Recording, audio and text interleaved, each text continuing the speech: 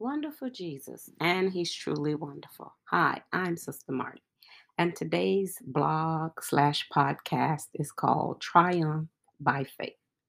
We're continuing with our study in Romans, and we're in Romans chapter 5. Romans chapter 5, verse 1 and 2.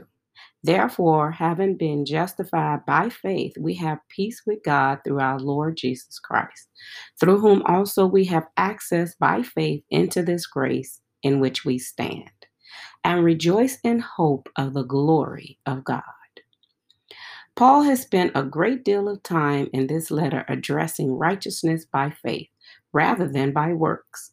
In his argument, he has pointed out that Abraham was declared righteous by faith long before the law was in existence. And now Paul addresses the wonders of having faith in God. Paul states that we have access by faith to grace. The Greek word for access is prosagoge. According to the Vines, this word is used only 3 times in the New Testament and literally means a leading or bringing into the presence of. It denotes access, with which is associated the thought of freedom to enter through the assistance or favor of another. Access is another way of saying introduction, and there are 2 aspects noted in the commentary to give us insight to Paul's thoughts. The first image is that of being ushered into the presence of royalty. Faith in Jesus gives us access into the presence of Almighty God. Worship provides access, and Paul is basically stating that Jesus ushers or leads us into the presence of the Father when we worship. Remember Jesus' words, I am the door. If anyone enters by me, he will be saved and will go in and out and find pasture. John chapter 10, verse 9 in the New King James Version. Paul builds on what Jesus was conveying with this statement in John, that he is the door. In using this term, Paul paints the picture of Jesus opening that door for us, that we might find grace in the presence of God, and we may do so boldly. See Hebrews chapter 4, verse 16. The other image the word prosagoge may have brought to Paul's mind, which helps us with this verse, is that of a harbor. A harbor is where ships dock or come in when ending a voyage. After ships have navigated through the dangers of the sea, storms, perils, etc., they look forward to making it safely to a harbor. For our spiritual understanding of this word, prosagoge, we get a sense of navigating through life's storms in our own efforts and being completely overwhelmed at times with those difficulties, then embracing Jesus by faith and placing the anchor of our lives in Him, finding a safe harbor in which to rest. What a beautiful picture Paul paints of our faith in Jesus. This is why Paul concludes this verse by stating that we can rejoice in hope of the glory of God. Paul, knowing that the Christian life in Rome had, and literally everywhere he goes, is filled with trouble, encourages them to see their troubles in Christ as more than simply going through or barely making it. Paul said that we are to glory or rejoice in our tribulations. The Greek word for tribulation is thalipsis, and it literally means pressure or pressing. We get words like persecution, affliction, and burden from this Greek word. Living in this life, we can easily understand the meaning of thalipsis, as each of us have encountered our own types of pressures, difficult circumstances, grief, loneliness, financial pressures, and pressure to compromise our beliefs or to keep silent or to accept what we are not comfortable with. During a health class where the teacher was explaining the different sexual orientations, one student said, I'm not comfortable with this. In other words, I hear what you're saying, but I am not comfortable with what you are saying, nor that I should accept it at your word. Paul said that we should understand that our pressures or tribulations produces perseverance. Perseverance comes from the Greek word hupomone, and it translates as fortitude. This word means more than just endurance. It means to have a spirit that says, I will overcome. There is nothing passive about this type of endurance. It doesn't mean to hang in there.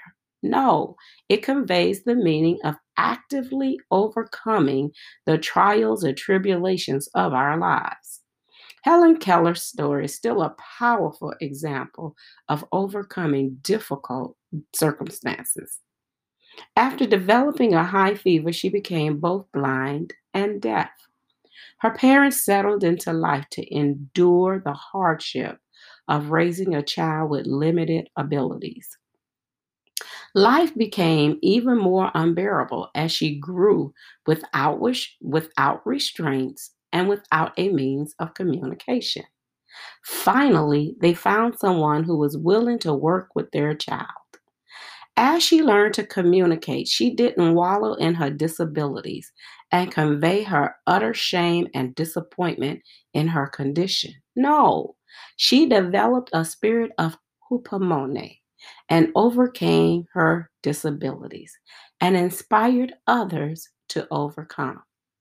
It is said of Beethoven that when he realized that he was going deaf, he refused to lie down in self pity. He lived in the 1800s where deafness was not understood at all. However, he had already begun building a reputation as a musician and composer and refused to allow his deafness to cause him to give up his love of music. Today, his music is played all over the world, and many know him because he had hupomone and learned to overcome in the midst of his challenges. This is not a lying down in the middle of the floor and throwing a tantrum, as Helen Keller started her life type of endurance. It is a getting up off the floor, dusting yourself off, and meeting the challenge head on as she learned to live her life. Well, this should be even more evident in the life of the believer. Paul said that the pressures that come against us will produce a winning spirit with faith in Christ. He continues by stating that hupomone, or perseverance, will produce in us character. The word Paul uses is dokami, and it is used of a piece of metal that goes through the fire that it might be purified like gold. In other words, the difficulties in the life of a believer should have positive, not negative results. As we face the pressures of life with the intent to win, character is developed in our lives. Not winning at any cost to ourselves or others, not winning at the expense of others, but turning every opportunity of defeat into an opportunity of victory that will produce godly character in our lives. Paul hasn't finished explaining triumphant faith in Jesus. Not only will we have tribulations that we should rejoice in because they will produce fortitude, which in turn will produce character, but he adds that character will produce hope. Isn't it interesting that two people can have the same situation to happen in their lives, and one will be completely devastated by the experience, and the other will rise above it and come out stronger, closer to God? Paul stated that when we are anchored in our faith in Jesus, the end result of our troubles will be hope. Hope that things are going to work out for your good, as scripture states. Hope that no weapon formed against you shall prosper, as is found in the word of God. Hope that says, greater is he that is in me than he that is in the world. Hope that shouts, if God be for you, Who can be against you? This hope in God, who cannot lose, cannot fail, cannot lie, and cannot be overcome, is found in difficult times when our faith is being tried. Paul said it like this: For whatever is born of God overcomes the world. And this is the victory that has overcome the world, our faith. 1 John 5 and 4. Paul loved being a believer in Jesus. It was everything to him because Jesus was everything to him. Paul lived a life of victory and of hope. This rings true in all that he said. I'll close with these words of Paul: We are hard pressed on every side, yet not crushed. We are perplexed, but not in despair. Persecuted, but not forsaken. Struck down, but not destroyed.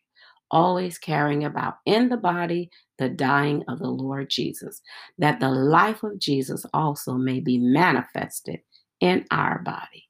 2 Corinthians chapter 4, verses 8 and 10 in the New King James Version. Wonderful Jesus.